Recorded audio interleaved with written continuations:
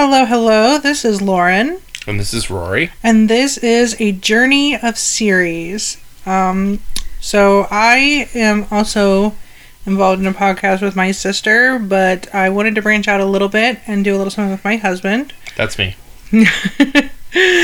And we really got talking about how there are so many series of movies and just, how much there is and how sometimes obviously they get really involved in stuff. And so that is what we're going to do. We're going to do a journey of series for you and just watch what we've, some of the ones we've loved growing up. And, if you want to suggest something, see if we can sneak it in.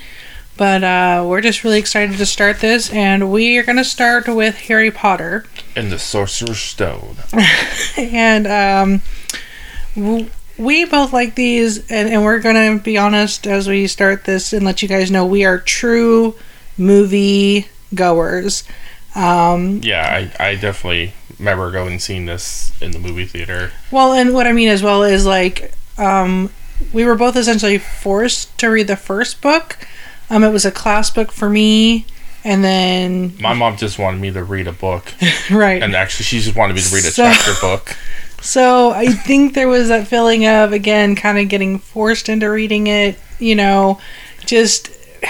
Well, and I think for me, I don't think I got the collective of the book because, once again, it was a class thing, so the teacher would read and different kids would read, and so... Well, it's funny because, because I was kind of coerced into reading the book, by my mom, because she wanted me to read, a whole, chapter book, by myself and everything. But as I got on and read it, I was like, man, this is actually really good. And then when I heard the announcement that they were gonna make it into a movie, I was like, ooh, that's gonna be really interesting. I really didn't know which way it was gonna go because, especially with books that are made into movies, you can either make it or break it. I mean, You can either make, as you can see, the Hary Potter franchise is huge. I mean, they have, amusement parks, and they have, people dressing up every year, and, some of even the actors, they couldn't even kind of get away from the, the fact that they were in Hary Potter and they didn't get a lot of work, afterwards. I mean, Daniel Radcliffe definitely did, and Emma. And yeah, Emma Watson. And I think obviously some of the adults who had already had careers before, I think they found themselves work even afterwards. I think it's interesting though, because I kind of thought that you weren't really thrilled with the book, and that's why you didn't continue to read the series. I didn't continue it because of just the sheer fact that even though I enjoyed the first book, I can't really get into really really big books. If I look, they are big. Yeah, and it's for some reason I can't dedicate myself to reading very big chapter books. Right. It's I'm 36 now, and I'm just I still can't commit. Yeah, I don't have the problem. Like I said, I think I didn't enjoy the book as much. You got to remember I was also 11 or 12 when the first book came out, and again, reading it with a class, and again, other students reading and the teacher reading, I just don't think I got to... Oh god, that just take forever. Yeah, and I don't think I get to therefore enjoy it kind of in my own voice, so I never continued. Harry Potter and Hermione, what's this? I'm like, oh my god. And so but when the movies came out, I gotta tell you, one of the biggest things was I remembered the cover art for the first book, and I was like, how did you just peel that cover art off and here's Hary Potter and Daniel Radcliffe? Well, yeah, there was a lot of illustrations in the book, was it? There wasn't pictures. No, I just mean, like I said, from the cover art and just the likeness of Daniel Radcliffe, and like I said, the kid drawn on the cover art. I was just like, yeah, that fits, that works, that's totally, I totally see that. And for all you Hary Potter, fans and super fans, like I said, if you're thinking that we're gonna go step by step in this movie, it's not that kind of podcast. Like I said, it's kind of just me and Lauren just kind of giving our take and our enjoyment, especially since we were so young when we first saw the movie, and also it's just one of those movie theories that was just like every time we heard that, like, oh, next year, because a lot of these movies came out like one after the other, or it was only like a 2-year gap, so you didn't have to wait very long, compared to Deadpool 3. Okay, we're gonna go on a small tangent now. No. Let's really rein ourselves in. No, but no, like I said, I mean, it's just like I said. I just remember really enjoying hearing like the like, hey, there's a trailer for the next one, and it's like, but like I said, essentially the first one I thought it was amazing in the movie theater, especially with the sound effects and the characters and the casting. I mean, whoever was the casting director for the first movie, or just the movie series in general. Yeah, I think so too, as far as really picking the right people. And I remember, I'm pretty sure I just kind of talked to you about how one thing I really appreciated, and one of the biggest things I do remember from the book, was Hermione and her hair not being necessarily kept. Mm-hmm. It wasn't always brushed and kind of always looked really tangled, and I really appreciated that's something that they do for the first few movies. Because I gotta admit, at 11, 12, I wasn't taking the best care of my hair because it was a lot to take care of. And so I really, really, really appreciated that. That was something that they didn't go, we'll just make that Hollywood though, and her hair will be perfect. Like, I really appreciated that. Like I said, for the first few movies, she, kind of that, I think the point of that is that she's just so caught up in her academia that it doesn't really matter to her how everything else comes together. So yeah, but yeah, the casting all the way around was just incredible. Well, and like I said, the casting of Professor Snape, I mean, like, yeah, I mean, you couldn't have picked a better person to play Professor Snape. I mean, like, I mean, right when he like introduces himself and he comes in the room and he's waving his wand to like shut all the windows, yeah, and he's like, turn to page 400. I forget what he says, but it's just like, and he's just,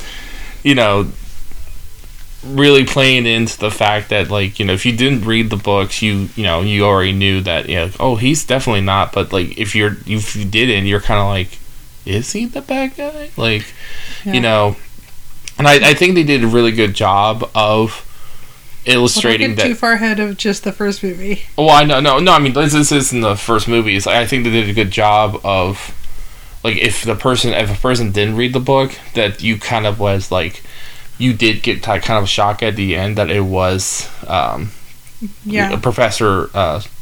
Is it Squirrel or Quirrell? Quirrell, yeah. So there's your big. What is that called now? Oh, goodness. Spoiler. Yeah, spoiler. Because we've really not even talked about the movie too much. But yeah, I mean, there are definite scenes of where you think, oh gosh, he's totally the bad guy. And then, but then you have Hagrid, who's trying to explain to him that, no, he's not the bad guy, guys. Like, I just always thought that was really funny that these kids are so certain because of some of his actions, but it's like, Hagrid's been around for how long? Again, he's explained that that's not Snape and that that's not what he would do. And part of their reasoning and believing that he's after what is the Sorcerer's Stone is, oh, I just lost it. I just think for them it's just in the way he behaves, but then you find out that actually he's one of the protectors of the stone. So why would he protect it to take it? Well, especially in that scene when they're doing the Quidditch match, they both see him, concentrating and, looks like he... But then, like, say you find out later, what that was all about and stuff. And also the fact that, what Hermione did actually distracted two people instead of just one per... Yeah. So... But, yeah, like, I mean...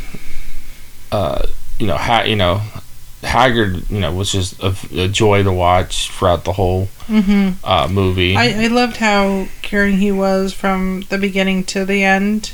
And so if you don't know, Harry is sadly orphaned as a baby and sent to live with an aunt and uncle who are horrible. Beyond horrible. And his aunt does know his mother was a witch, and of course, instead of seeing that as a cool thing, she of course makes it out to be she's a freak and the devil or whatever. And so they treat him horrible, and they have this way overspoiled son. Especially that Dudley. First scene, like when it's his birthday, and he's complaining that he's like, there was 13 last year. Oh no, it's even more than that. I think it's like 37. Yeah, so there was only 36 presents. Yeah, there were 37 last year, and then they make a deal because they're gonna go to the zoo that they'll get him 2 more presents, and then I'll make it 38. And it's just like, and that's what I mean by he's just so. I would have been lucky if I got spoiled. 5 presents from my parents, and not just because they didn't love me. It's because it's like, this is like the 90s. It's like if I got a Super Soaker, a Batman toy, and some. Well, I think as well. I mean, I don't know. Because we don't live there. I guess we all assume that there are birthday parties and stuff. Maybe that's not what they do. But I mean, funny. That's another reason why I think for our parents is like, yeah, we're going to get you a little bit here and there, but we know this person's going to come and this person's going to come, and you're going to end up with. But so like I said, if you don't know that, I mean, that's how he starts his life off, and it's very, just very sad. And then he kind of almost treated like Cinderella. I mean, making the breakfast and cleaning the house. And well, I mean, what I think it really hit it home too, for the fact is like at the end of the movie where he says, it's like, are you excited about going home, Harry? And it's like, no, I'm not really going home, because Hogwarts now is like essentially like where he really wants to be. Yeah, it's his safe place. It's like, and I think there's that feeling of I'm here, thank God, much longer than there. Mm-hmm. But as I was trying to say, at least for the beginning, I mean, that's what you learn. And then, of course, he gets his acceptance letter to Hogwarts, and that's where everything does change for him. But the lengths that they go to keep him from finding out about any part of their history, any part of himself. I want to know how they got to that.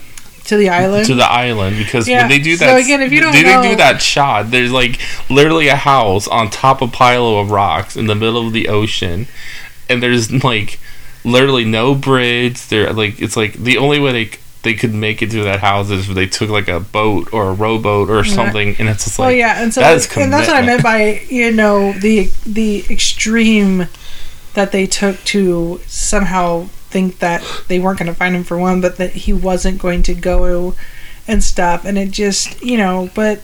And I know if they rode out there, that guy was winded. I mean, I love the actor who plays the, stepfather of Harry. Mm-hmm. But, he... No, they paid somebody. No way. However they got there, they paid somebody to get them there. There is no way they rode or sailed or anything all on their own. But it like I said, just the extreme of there's no way we're going to let him know any part of himself and let them take him to turn him into something that he is. Like, I think that's what it is. Like, but that's who he is. That's what he is. Why are you denying that part of him? Well, it's like, because you don't understand it and you think it's a freaky thing. What's crazy is that if Harry didn't go to school, like if somehow they found a way for him not to go, Voldemort would have essentially found a way to find, like, he would actually probably gotten alive faster than well, and again, I think that may be kind of an end of the series talk there, but yeah. So, but again, does find him, which I also think is really awesome that Hagrid is the one that comes for him to accept him and bring him to Hogwarts. Well, yeah, it's funny because he's the one who dropped him off, and then he's the one who picks him right back up, and it's like,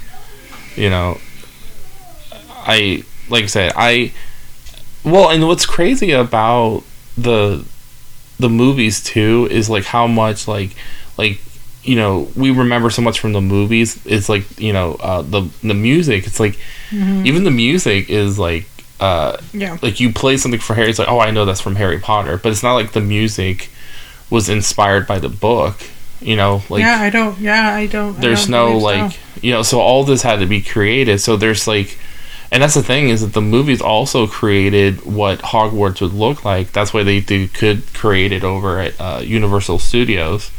Which I would love to go see because I've heard it's really, really cool. And the rides are awesome, and they have like Butterbeard, and you can buy your own wands. Like they actually have the street where he got all his school supplies. They have to have that street. And I'm like, man, that'd just be so cool to like, get a Butterbeer and get a wand and visit the school. And that's the other thing is you can actually visit the school and get sorted. So you can actually put the rest. I'm like, oh, I would definitely be a Gryffindor. And it's like, oh, that's until you go to Universal Studios. Right.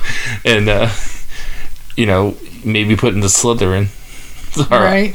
Our daughter would love that because for some reason she's insistent that she's a Slytherin. It's like, okay.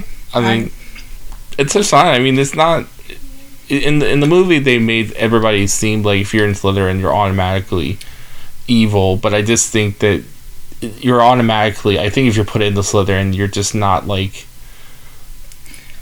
the nicest person in the world. It's like you're kind of that like you definitely would be put into Slytherin, right? That's, and I we of course know the traits more for Gryffindor and stuff, because that does get explained throughout the series as well. But I still feel silly. I need to look up the traits for the Slytherin to maybe understand them a little better. There's like Hufflepuff and then Ravenclaw, isn't there? Yeah, that's the 4. But like I said, the certain traits that's how they all get chosen and picked out. And you said that a lot of people in Slytherin are probably not the best, but the Sorting Hat, if you remember in the first movie, the Sorting Hat does consider putting Harry in Slytherin. The only reason why he doesn't is because Harry begs him not to, but he says Harry would have done well in Slytherin. Or could do well in Slytherin, and so I just love this. I also love the scene with the Sorting Hat.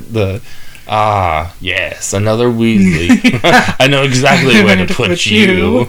Gryffindor. Yeah. It's like and it's like daggone. It's like, and I think it's the one running gag. Like even in the first movie, it's just like everybody just hits so hard on the Weasleys. It's like, look, you can't be mad. I mean, you can't be mad that these, apparently they can afford it. I mean, even though Draco Malfoy doesn't think so. Yeah, I would say I think afford it in a very different way than what, even in today's actual world, afford it in a different way than what upper class would think they can afford it. Like you just said, especially somebody like Draco Malfoy. And I feel bad because we just kind of keep throwing out these names and we haven't really. Even as a kid seeing that movie, I hated that kid. You're supposed to. Yeah, I know you're supposed to. But it's just like. Well, and that's one of my, I before we really started this, I talked to you about that is one of my favorite is, they've just been on the train. That's how Harry and Ron meet slightly before the actual train ride, but they get to know each other on the train ride, and Hermione is, that's where they kind of first are introduced to her, and we're introduced to her as far as in the movie, and so he's been with Ron, I don't know how long that train ride is supposed to be, but obviously for quite a while, and everybody's kind of meeting now, at least all the first years, and Draco Malfoy, I'm sure, was told to seek Harry out a little bit. Obviously, not sure why, but and he's trying to get him to be, like his new best friend, and I love that Harry was like, no, I'm going to pick out who I want to be with. I don't need your influence, and I'm going to stick with people that I It's like I already grew up with people like you. Exactly. You would get along with my brother-in-law. You mean your aunt? Well, and what's it? The boy he lived with for so many years. Yeah. Dudley. Dudley, yeah. That's his cousin. Oh, that's right. Yeah, they are cousins. So I was so confused. Yeah, and then the woman is his aunt. Yeah. Wow, you made them adults real quick for some reason. But anyways, yeah, it's just one of those. I can pick my own friends. Thank you very much. Don't need.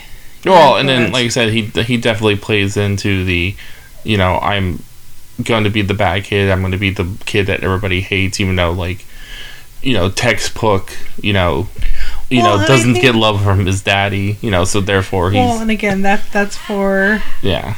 A little later in the series, but I think you can tell Draco does have talent even in the first movie, and, but yeah, he's a bully and he's mean, and on one hand, I'm sure there are a lot of people, oh, it's just typical age thing, and I'm like, no, that's, like I said, if you haven't watched the series, trust me, that's not just that's just his age.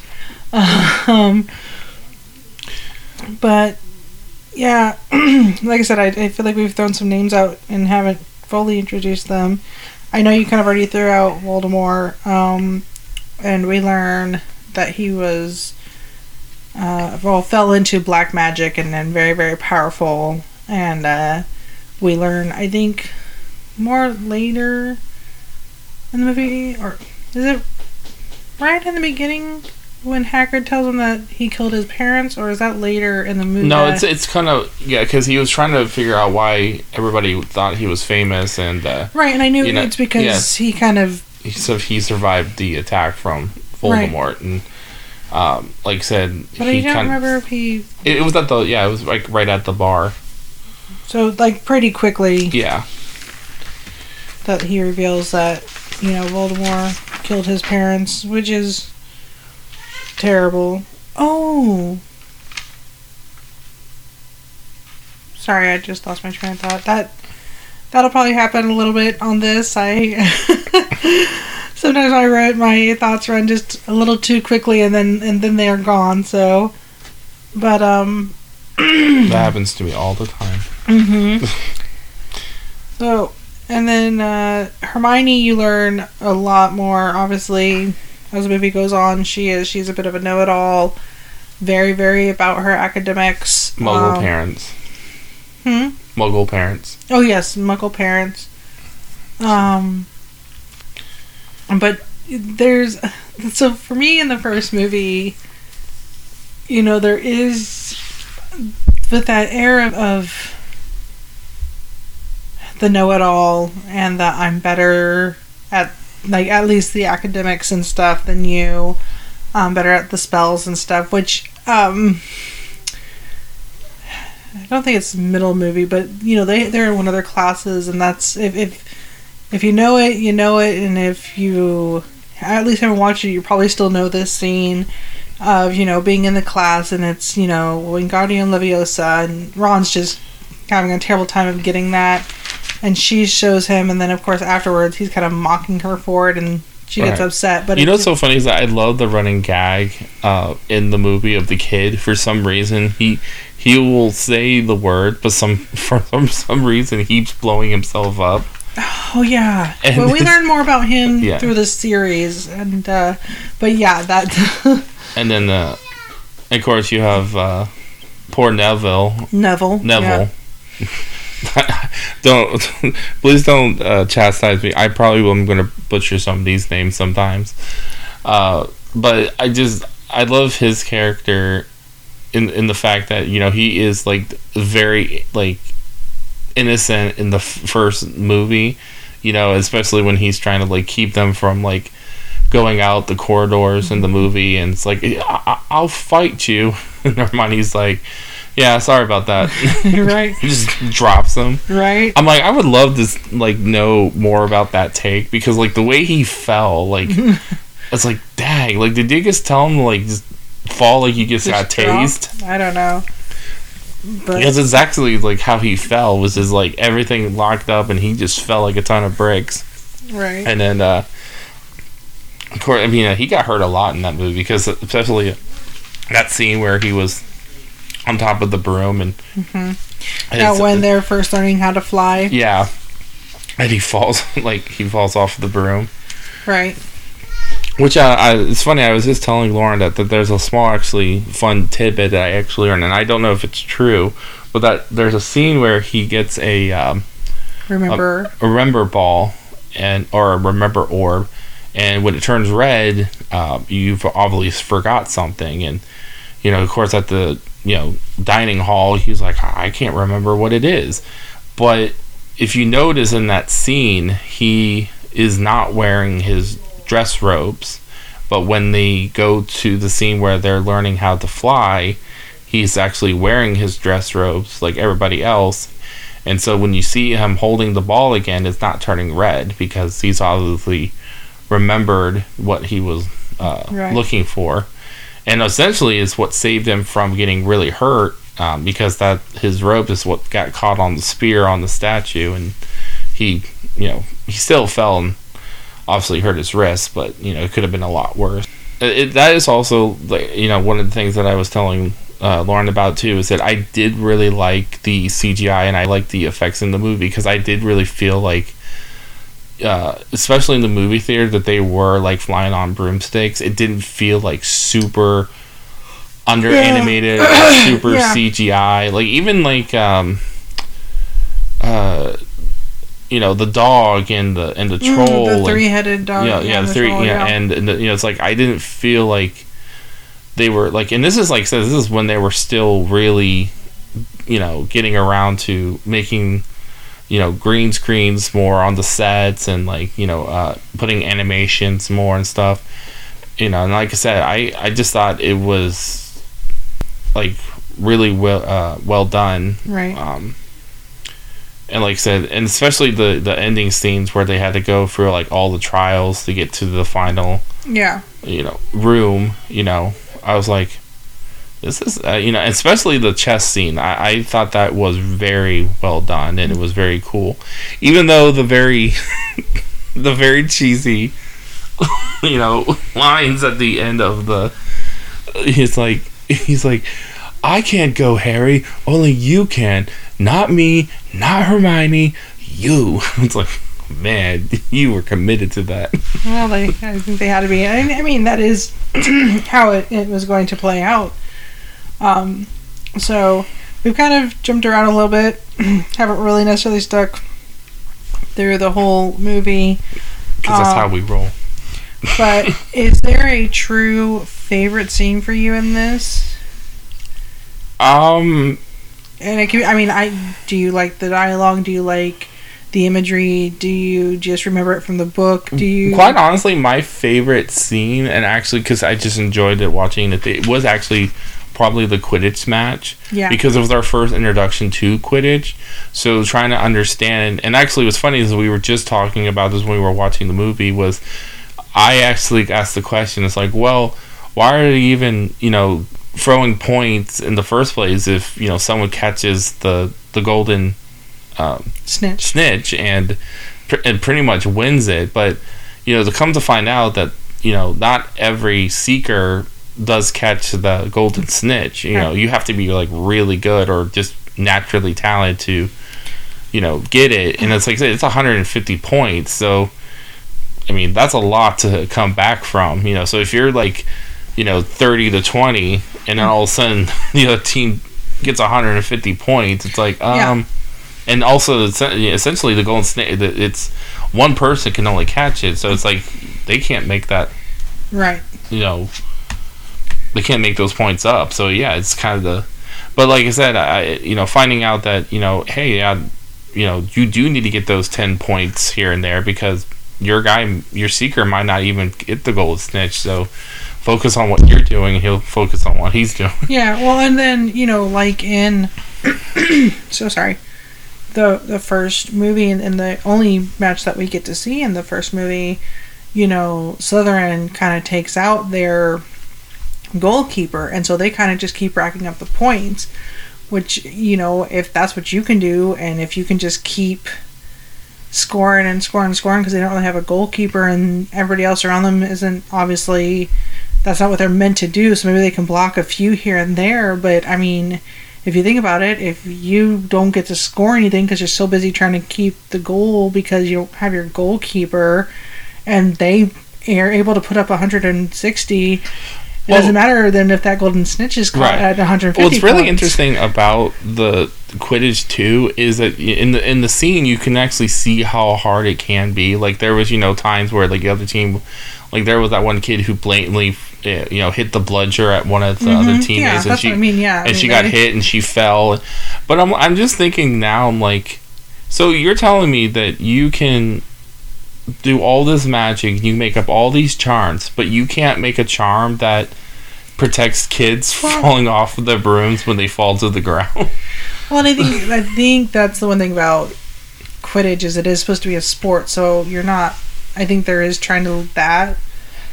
She wants a good, clean game. I think that's exactly meaning no magic as well. No, you're gonna okay. If they wanted a good, clean game, where was the ref? Because the Slytherin was not playing it.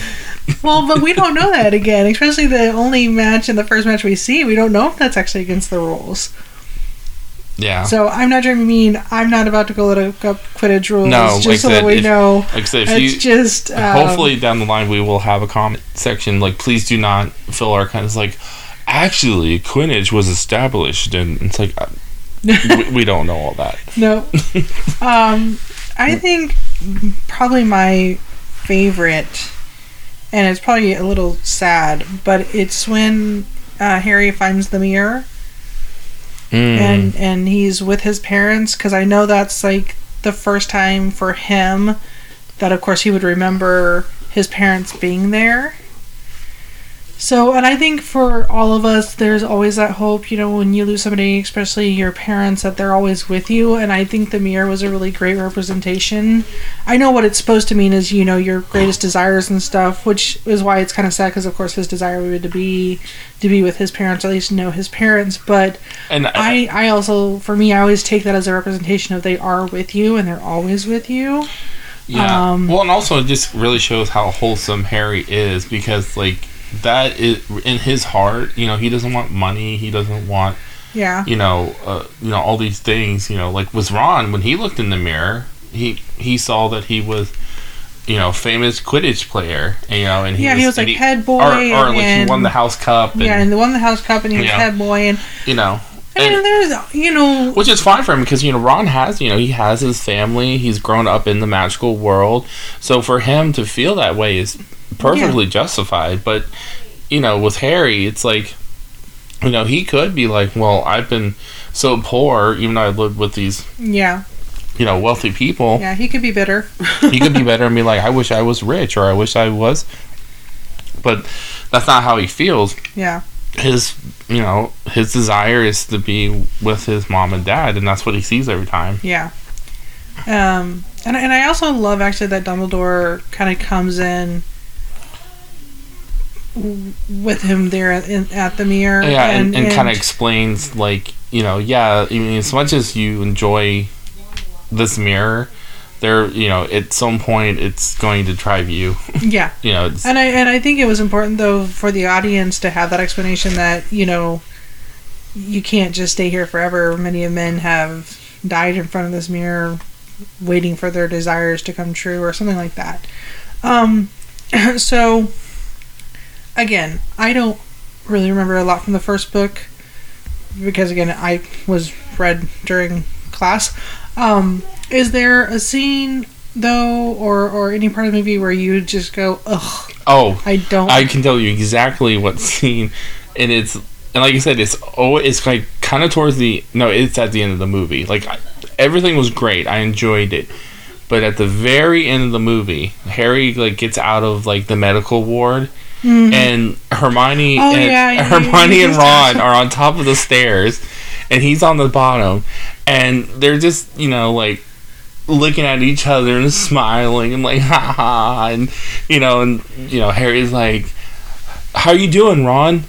"I'm good. What about you, Hermione?" And I'm like, oh god, this scene right here could have just been cut.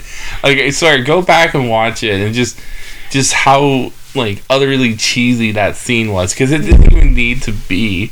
And the fact that like that he's just standing at the bottom of the stairs and they're still up there, it's like, why are you guys not coming down and having this conversation? Right. Like, you're all just like like yelling at each other from the top of the stairs to him, right? You know, and because like right after there's a really nice wholesome scene between Hagrid and them again, like, hey, saying like, goodbye for the summer. Yeah, I was like, hey, goodbye, you know, like, and Hagrid, you know, saying his goodbye and giving a really good hug goodbye. But like I said, it's like, man, really, you could have like chopped like 10 minutes off that movie, just taking away that really silly. I think that would be like a 30-second scene, but yeah. Okay. I don't think they need to take 10 minutes out. Oh, it felt forever when I was watching this. My least is at the beginning with Dudley and the whole birthday, and that whole present scene is just like, I've always had a very comfortable life. I've always gotten most of what I've wanted, but I've also always learned that you don't always get what you want. And for those parents to always get what you want, those parents to bow down and not only promise to buy one more present so that he has 37 again, but to buy two so he has 38, God. Is just like, I can imagine I can imagine telling my mom, like, right? Oh, like, yeah, I had 8 presents last year. Now I only have 6 this year. My mom would have snatched and all now you have none. Like, I just, I thought it was crazy. It was years ago. I saw those, these parents who honestly had fake presents, but if their kids acted out, near Christmas time, they'd start chucking them into their fireplaces.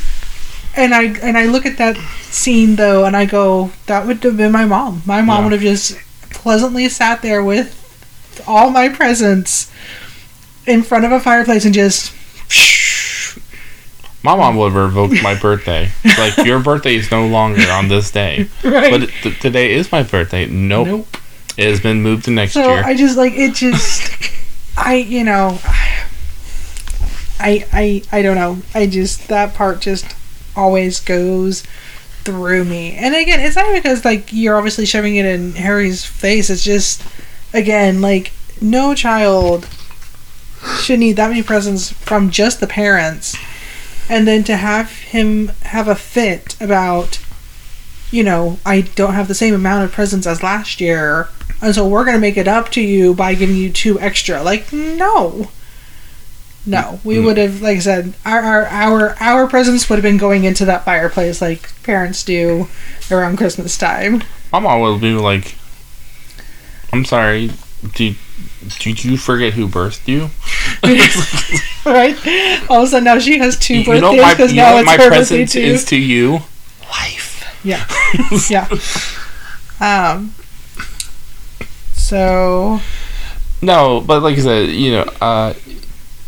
like I said, we'll be diving more into of course the second movie, because like I said, obviously if you're listening, you most likely have seen the first movie, and and if you haven't, I know we kind of jumped all over the place. But if you haven't seen it, please by all means get yourself some buttered popcorn, get a nice comfy say your snack, watch it on it's on I think it's on HBO Max. Yeah, it's on. Well, it's just Max now. Well, that's true. It is just Max now. It's been slimmed.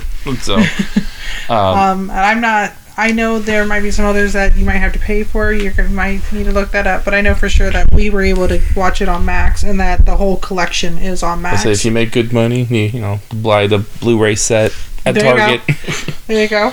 So, but no, definitely, if you've never watched them, definitely start with Yeah, and yes, for the book readers and the movie watchers, like I said, the first book was, like I said, I don't think I got to enjoy it because of the Klaus thing. He, of course, just isn't into big books, and that's okay. But please don't come at us then with, well, that's wrong, and this is wrong, and that's wrong. I have gone to movies where, it's come from a book, and I've just sat there like... I'm a comic book nerd. It's like, I can go all day about the difference between... and what I essentially do with movies and books, or comics and movies, is essentially I think of them as their own entity or their own world. So like in the Marvel, universe, with the comics, the regular ones that we know is Earth 616, and that's like the regular Marvel continuity in the comics. But when it comes to the movies, it's like these movies are its own world. Yeah. I think of movies as that. Yeah. Especially with movies made into books. It's like We definitely know that, of course, there's probably going to be so much more in the books, but just as moviegoers for us, though, and especially for this series, the whole series is incredible. And again, we did have a little bit more knowing for the first book, and I thought it was a great adaptation from the book to the first movie. So so like I said, we will be back. I think we might end up with a double feature for our first couple of episodes. Just trying to get these out for you guys, just to really start off really great. But again, this is a Journey of Series with Lauren and Rory, and we really, really hope you guys have a great day. Yep. All right. Bye, everyone.